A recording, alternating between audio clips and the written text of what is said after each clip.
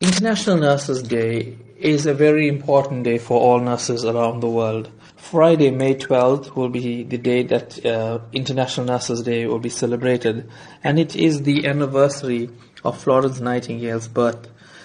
This year's theme is called A Voice to Lead. Now, you're involved in training and motivating nurses, most recently taking part in an online webinar with South African nurses. How does this take nursing to the next level? So basically it gave the nurses in South Africa to understand what's going on internationally, what's the international trend with regard to nursing. And it also gave them an opportunity to see what's the latest developments in the United Arab Emirates and other leading countries. I focused on coaching in the webinar because I believe it's an integral part of nursing for all categories, starting from the basic practical nurses leading up to the chief nursing officers.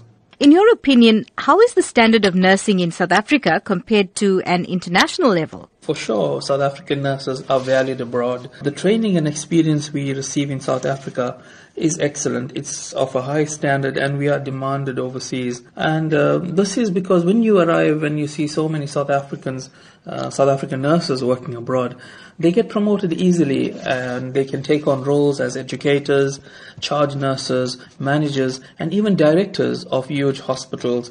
Can you tell me about the recent awards that you've received in your field of nursing? So I've been in the UAE for 10 years now, and I believe that I have made my mark here. Yes, I have received a lot of acknowledgements, but just a few to mention. I am part of the Cancer Wave in Abu Dhabi. So we go around to different organizations talking about cancer. And the most recent one was the labor camps that I attended and spoke to the laborers about lung cancer, colon cancer. I've also been nominated by the Dubai Eye, it's a radio station, as the most caring person in the UAE, as one of the most caring people. And I was also acknowledged for my role during our JCIA accreditation at the hospital where I work. I think what most touched me the most was I was appreciated and thanked by the Sri Lankan community in Abu Dhabi because I led a clothes collection project during the floods in Sri Lanka.